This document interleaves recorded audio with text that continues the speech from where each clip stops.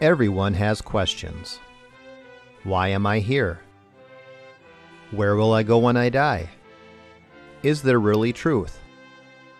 But not everyone has biblical answers. Welcome to The Pastor Study, a ministry of pastorstudy.org. Join us now as we study the Bible to draw closer to our Lord and Savior Jesus Christ. Here is Pastor Tom Brock.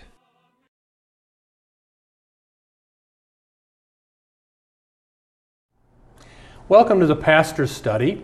Today is an interview show because I'm concerned that so many people don't know what happened after Jesus ascended into heaven about 33 AD. So we're going to go century by century by century. We're going to sum up church history in about half an hour right now. Don't go to sleep. This is interesting stuff. So I want to introduce to you Peter Kapsner. Welcome, Peter. Thank you, Tom. Peter is a professor of practical theology at the University of Northwestern. He knows lots about church history. So here's what we're going to do. I'm going to ask Peter what happened in the first century, what happened in the second century, third century, etc. And we're going to jump into this, and it'll help you put everything together. So Peter, before we do though, can you quickly tell us, how did you come to know Christ? Yeah, it's a good question, Tom. I think I was about 6 years old, and my father, who had grown up in sort of a Midwestern German community town, Catholic town, he went to some sort of conference back in about 1976, came home that day, an utterly changed person because he had given his life to Christ at this conference. And in the best way that he could, as a father to a 6-year-old, he knelt me down by the side of our bed in our guest bedroom and explained the gospel, again, in the best way that he could, and asked me if I wanted to invite Jesus into my heart. And yeah, I look back, Tom, and I think I was kind of following my dad's lead in this deal. And yet, there was a supernatural interchange that when I think back and reflect back upon in those moments, even as a 6-year-old, I think God meets us wherever we are, at whatever stage of life. And my life, there is a shifting that I have a hard time describing in language, but certainly happened as a 6-year-old. And so God used your dad. Absolutely. There you go. Absolutely. All right, now let's jump into the whole thing. Jesus dies about 33 AD. Right. He rises from the dead. He goes back to heaven. From 33 AD to 100 AD, the first century, Yep. What happened? Yeah, this was really the season in which we see Saul, the Pharisee, become the Apostle Paul after he's knocked off his horse on the way to Damascus. He's in the middle of persecuting Christians, and Jesus knocks him off the horse and gives him a mission to head into the Gentile world. And so the non-Jewish world. Right. And that was so controversial at that time. I mean, so much of the book of Acts is trying to explain and deal with how the church is understanding why the Gentiles could possibly be part of the chosen people. All the first Christians were Jewish. Absolutely. And so you're right. The first century so confused by this deal. And Paul now is heading into towns all over the Mediterranean world, like places like Colossae and Thessalonica, where we get these letters of Paul. Okay. He's going to these cities, and he spends about 2 years at a whack in these cities, inviting people to follow Jesus, trains up the leadership of those cities. So there's sort of a church or a group of people following Jesus in that city. Then Paul heads to other cities and does the same thing again. And maybe while he's in the next city, he gets a letter or a note from a messenger from the previous city saying, Paul, you can't believe what's happening here in Galatia or Corinth or whatever. And so Paul, I mean, travel's not easy back in that time. So he sends letters back, and that's kind of the whole first century there. Is the spread of the gospel throughout the Mediterranean. All right, from 200 to, say, 300, there start to be some strange teachings in the church. Well, as the gospel spreads, and like we can even see, and I think you can see it in today's age still, is there's a lot of different versions about who this Jesus is. The original apostles begin to die off. You're talking about second, third, fourth generation leadership. And some different views, some different versions of Jesus start taking shape. And some false teaching. Oh, for sure. Things like Gnosticism and a number of... In a nutshell, what is Gnosticism? Well, I think one of its primary sort of belief systems is that everybody has a divine spark inside of them. We all have a bit of God in us, not just image of God. Kind of New Age? Yeah, actual God within us. And we have to somehow do away with all of the influences of the world around us so the full divine spark within us can be released. And we actually will become God at the end of the day. And Jesus was showing us how we could become God, at least according to this. New Age Oprah teaching, basically. Yeah, it really, when I watch Oprah, which isn't terribly often, but enough to know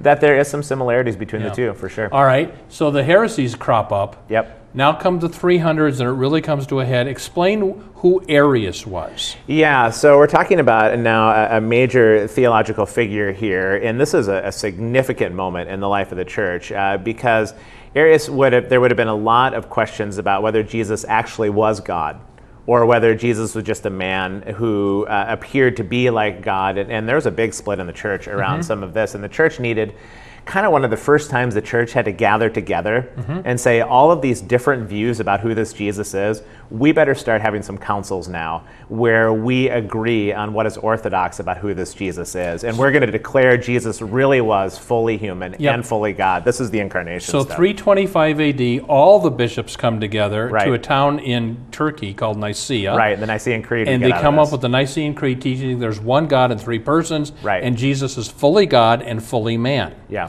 And that settled it kind of, but not really. Why? Well, it's funny back then because whatever is considered orthodox is just by those who had the most power at the That's time. right.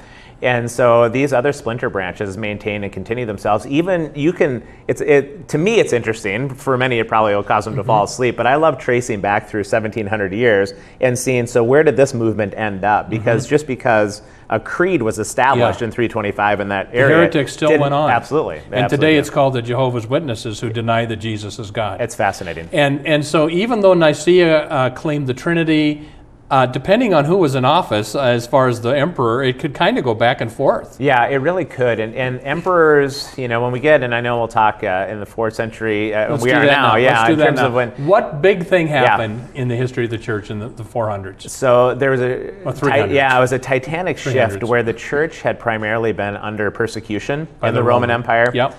And so this is the Colosseum, this is the martyrdom, this is all of what's going on. They're running through the catacombs of Rome trying to escape the earthly powers. And Constantine was a Roman emperor who could kind of see the writing on the wall, and he could see that the church continued to have power. So he decided to align himself with the church instead of trying to stamp it out because it just kept growing. And he had a genuine conversion. Well, did he not? there's some debate about on the bridge whether he really saw this vision or if he claimed to see it, and I think most of history would suggest he did. It was a genuine conversion. Especially, he waited till he was almost dead to get baptized. Yeah, he did, and but he was a shrewd politician too. So I think both, yes, his conversion was genuine, but he also understood that he could consolidate his power by aligning himself with Christianity and bring the different bishops from the Mediterranean world underneath sort of one influential figure. So that being himself. He called Nicaea so we're talking the 300s still, Right. And so now Christianity is not only legal after it's been illegal for 300 years. It becomes eventually the official religion. It does. It becomes the official religion of the Roman Empire. And so while there still could be emperor worship and some of these other forms of all of this religious pluralism that's going on, Christianity does become the main influence. And this is now where you start seeing the building of Rome and ultimately Vatican and all of that, the seeds of which happen right at this moment. And when we're done going century by century, we're going to come back to how is the church different if they're under persecution versus if they're in with the culture? It's a great question. We'll do that in a minute. Yeah. All right, let's keep going through the centuries. Now we're up to we'll say 400s. Rome falls, the barbarians come in. Right. We enter what's called the Dark Ages, where there's not order to society. What happens, we'll say, from 500 to about 1000 AD? Yeah, this is the rise of monasticism. So this is where some of the Christian leadership sort of escaped out into the mountains and into the deserts and Ireland said, and and we need to preserve our faith. And so this is the era of the monks that one of their main jobs that they did generation by generation that we can be thankful for to this day is they really transcribed a lot of the biblical texts. Yep, they kept the Bible they alive. faithfully just went scroll to scroll to scroll, and they kept this is all pre-printing press. Yep. It's not in the hands of people. Yep. So they faithfully preserved the biblical text during that time. Yeah. And then a big thing happened in 1054. That was it, yeah. 1054. What happened? Yeah, it was called the Great Schism. This is where the Western Church and the Eastern Church split into two. And there's a number of reasons why they split. This is sort of the first major church split that we've Eastern seen. Church called Orthodoxy. Orthodox, yeah. The Western Church called Catholicism. Correct. Why did they split? Yeah, it was primarily around the person of the Trinity, that being the Holy Spirit. Was the Holy Spirit just emanating from the love between the Father and the Son, or was the Holy Spirit a distinct and third member of the Trinity? And there really was a difference. The fancy term was called filioque, and that really was one of the pervading characteristics All right, of that controversy. But wait a minute. Correct me if I'm wrong. The Orthodox Church believes, like the Catholic and the Protestant churches, in one God in three persons, that the Holy Spirit is a person. Yeah, but there's more of a connection between sort of the love of the Father and the Son that brings forth the Spirit, Right. as opposed to, Am I right on this? That the Catholics were insisting the Holy Spirit comes through the Father and the Son, and the Orthodox were saying, well, he can come just through the Father. Right. Is that right? Yeah. That does not seem like that big a deal to split the church, because they all still believe in the Trinity. Yeah, but Then there was icons. Do you want to explain that? well, and certainly the Catholic Church, and I grew up in the Catholic Church. You know, I described the situation with my father, but the icon and the imagery of the icons is such an important piece of For the puzzle. orthodoxy. Right, and so when you go to some of these churches and you see so many icons and figures that are there that can be worshipped alongside of God, it really is a substantial part And of the the Catholic deal. Church didn't like that. Yeah, you know, but it's interesting because the Catholic Church still had a very significant role for icons in the church. As part of why the Protestants later on said we have to stop all of this icon imagery. Yeah. So now you've got, in 1054, you've got the Western Church Catholicism and Orthodoxy breaking off. Right. They're still very similar in many ways. They are. But the Orthodox don't believe in purgatory or indulgences. Right. Then comes, shall we take off our hats? The 1500s to our beloved Martin Luther. Yeah. Catholic monk, 1520. Tell them what happened. Yeah, so this was a time, and you've already referenced I'm a it. Lutheran, by the way. Yeah, but this is a time in which the Catholic Church into a significant period of corruption at this point, because there was so much money involved, and they They're were building trying. St. Peter's Cathedral. So they developed a doctrine called purgatory, which was a place in which people in the Catholic theology would go after they die before they get fully into heaven. You end up in a place called purgatory, which you sort of refine. You're refined for the different sins in your life, so you're better prepped for heaven. You're burned. Exactly, and so there was a sense in which. If you had a loved one in purgatory, the Catholic Church was saying that you could pay what was called an indulgence to Rome to help fund everything, and the amount of money that you paid would help maybe reduce the amount of time a loved one would have in purgatory so they could get fully into heaven. And Martin Luther saw this as one of the corruptions of the church that was more about power and money than anything else. So he banged all these theses on the door about how the church, the Wittenberg Chapel, about how the church had to reform. And if I can say this as a Lutheran, people say, well, why didn't Luther stay in the Catholic Church and try to change He wanted from to. within? Yeah. He wanted to. The Pope put the ban of the empire on him. They could kill him if they found him. Yeah. So he didn't leave the Catholic Church. He was kicked out. Yeah, he was not interested in starting a new church. No. He really wanted to reform the church as is, which was part of the church's history. The church always is going through periods of reformation. He wanted the same thing, but to your point, he was deemed a heretic. So now after the 1500s, we have the Protestant denominations dividing on various things like what does communion mean? Should we baptize infants? All these things. Right. So we have divisions. And then let's talk about the centuries from the 1700s through up to today, which would be the mission of the world, the missionizing of the world. Explain missions. Yeah, they're really, as the world got more interconnected and travel became more possible, that people would end up in countries that before and people wouldn't necessarily ever even have a chance to go to. So even ship travel and eventually airplane travel allowed access to different countries. And the Protestant Church really focused a lot on a missional strategy to bring the gospel to all the different corners of the world. And that's what we've seen so much of. And so like people in the 1800s, like from England a lot, going to India and evangelizing, or going to Dr. Livingston, I presume, into Africa. And so the missions, that was with the Church of England, and then there were a lot of missionaries coming out of the Lutheran Church in Norway. However, now we need to send missionaries back to the Church in Norway. I'm a Lutheran. It's fascinating. The Lutheran Church in Norway is so horribly heretical. I mean, the Bishop of Stockholm, Sweden, is a lesbian with a partner. She wanted them to take the cross out of this certain church because it might offend the Muslims. I mean, I'm a Lutheran, and it grieves me how radically heretical. Yeah. The Lutheran Church has become in Norway, Sweden, Denmark, and Germany. Now, that's not saying there aren't some Christians in those churches and some good pastors, but Right. the hierarchy is horribly liberal. Okay, so everybody, we've kind of gone through 2,000 years of church history. The last part of this interview, we want to ask the question, what happens when the church hold hands with Rome and you get this, what we're talking about, all this heretic versus, is the church, I'll just ask it this way. Yeah. I heard a living Chinese pastor say about China, where they persecute them, don't pray for the end of persecution in China. Persecution, good for church, Yes. he said. Yes. So explain to me, let's go way back to to Constantine, and then we'll talk about today. What happened to the church when it became legal and it became the official religion? How did it change? Yeah, because prior to that moment, Tom, there were people they called themselves followers of the way. And the way being simply the way of Jesus as part of a kingdom that exists, but it's not a kingdom of this world. And so they saw themselves as citizens, as a heavenly kingdom, regardless if they're in Rome or in any part of the world. They had an allegiance to a different kind of kingdom. And in following that out and sort of the way in which they did, it had a dramatic effect in those first 300 years. People would come to watch the Christians get killed in the Colosseum, and they would come wanting blood, and they would leave so convinced by the witness that they saw in the Colosseum that more people would leave that Colosseum as believers than those who were killed. And Christianity exploded under persecution because of that. Yeah. And when Constantine legalized it and it became the official religion of Rome, then it got kind of blended in with cultural and social power. And so sort of the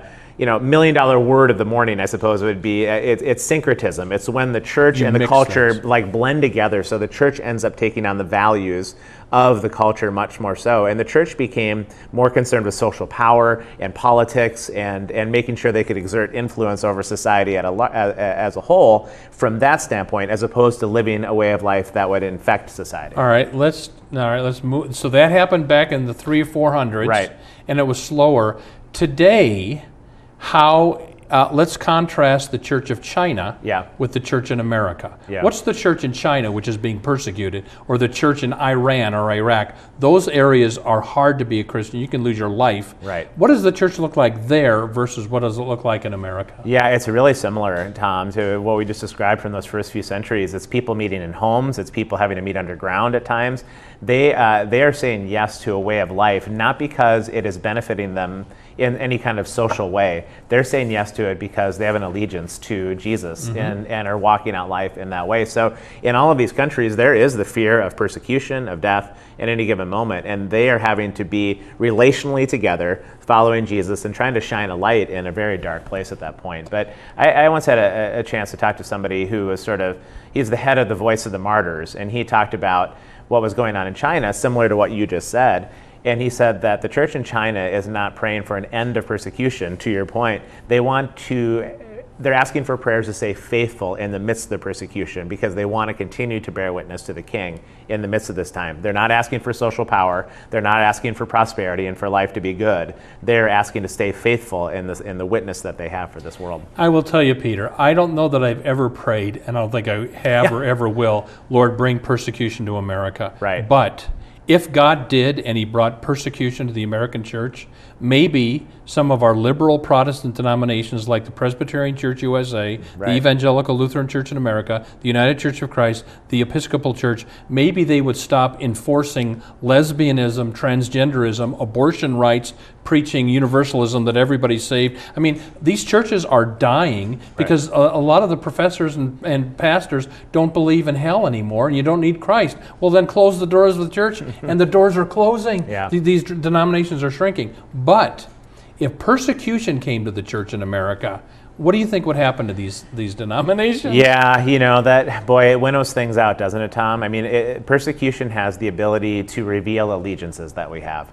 And for those people that really are saying yes to following Jesus, then your life is really not your own. It's been bought with a price already. And to willingly and freely give it up on behalf of something bigger, persecution reveals who's willing to walk those things out. And I've had to ask myself that question. Yeah. And there's been a number, I would say this, the longer that I'm walking out this journey, the more single-minded the allegiance becomes. And that's not an easy place to be. And yet, sort of God has this way of revealing the falsities of this world in contrast to the truth of his kingdom. And it's fascinating to me. And Peter, I'm a Lutheran, and it grieves me that the ELCA Lutheran Church is so easily giving up what people died for in the 1500s Yeah. to embrace the LGBT movement, to embrace abortion rights. The ELCA Lutheran Church pays for abortions.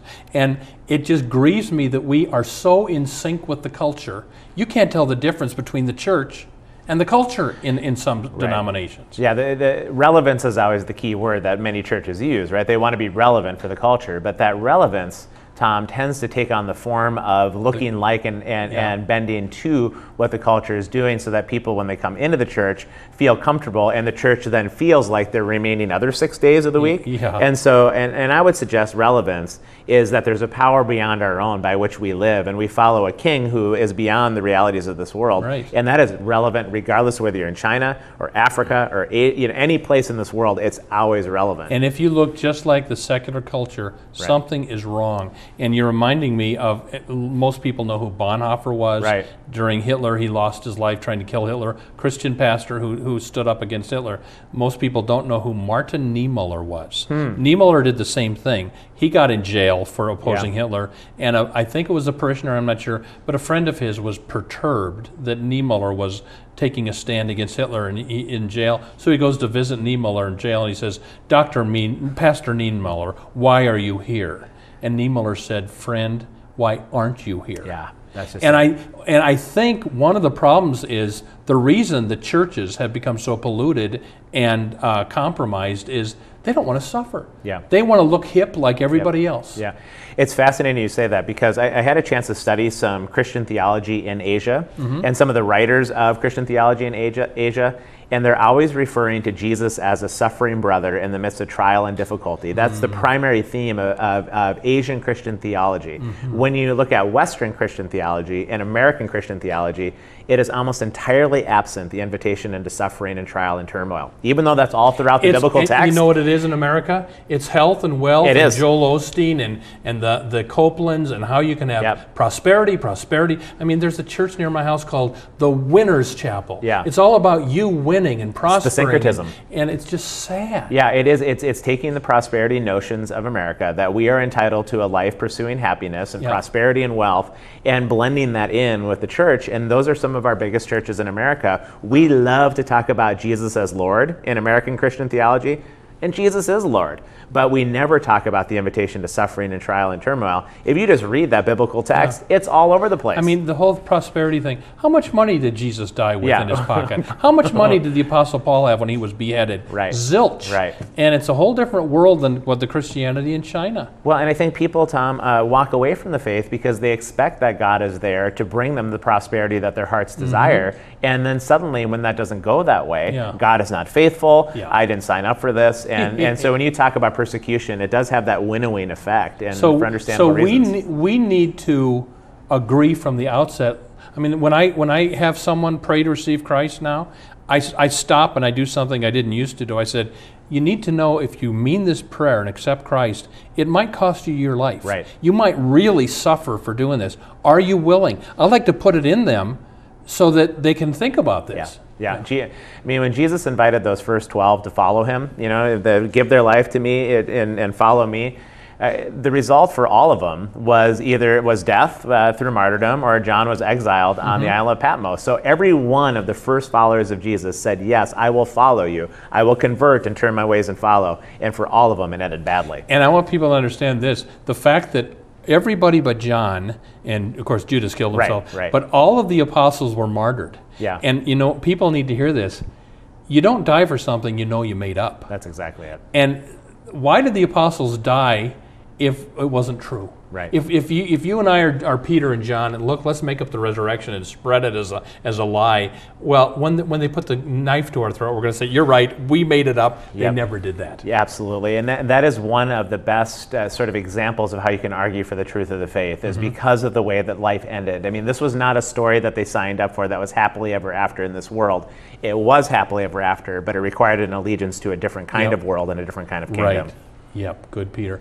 Well, everybody, thank you, Peter, so much for great being to be here with us. you. And Peter is on the radio. Tell us quickly about that. I'm a part of the Faith Radio Network, so you can find me there and any part of the dial. How do they go? How do they go to the website? Probably myfaithradio.com. Myfaithradio.com. He's on the radio. We've been on together once, and maybe again.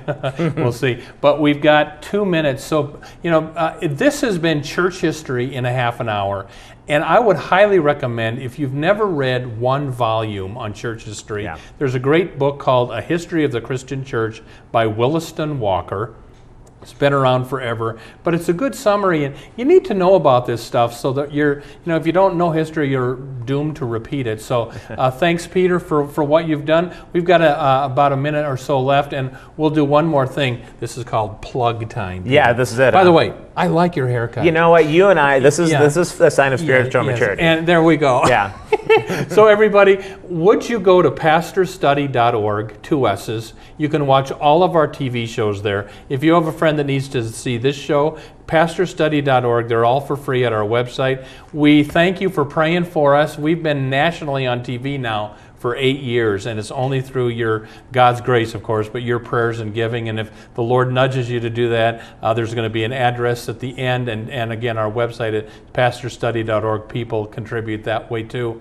And we've got a minute left, Peter, and I don't want to waste a minute because we pay for this airtime. Let's do it. So, Peter, you're at the University of Northwestern here in the Twin Cities. I am. And I will tell you, that's one of the few colleges that I wholeheartely recommend students to go to. I can't tell them to go to our liberal ELCA colleges. Stay away from Gustavus Adolphus, St. Olaf, Augsburg, Concordia Moorhead. Don't go there. You'll get all kinds of heretical teaching. You go to this Baptist-type school called the University of Northwestern in St. Paul, you'll get good biblical teaching. Except for baptism and the Lord's Supper, they believe just like Martin Luther did. And we do have 30 seconds. Yeah.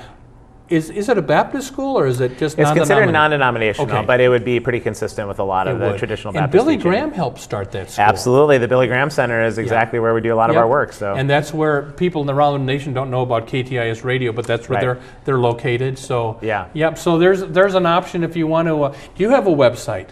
I don't. I'm just going to go to the University of Northwestern St. Paul. You'll find me there. So. Good, everybody. Well, we've used up the time. Thanks, everybody, for listening, and we'll see you next time on The Pastor's Study. Thank you for watching The Pastor's Study. You can watch more of our programs at pastorstudy.org. We are on the air preaching the gospel of Christ because of our generous support of you, our viewers. Would you consider supporting our ministry? You may do so at pastorstudy.org. Or write The Pastor's Study, P.O. Box 41294, Minneapolis, Minnesota 55441. May the blessing of our one triune God, Father, Son, and Holy Spirit be with you today and always. If you've been blessed by the Pastor's Study, would you consider a tax-deductible gift to help us reach more people with the good news of Jesus Christ?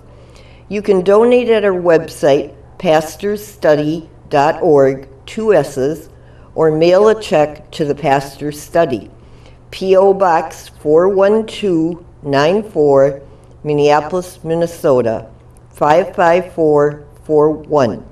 May the Lord bless you and have a wonderful week.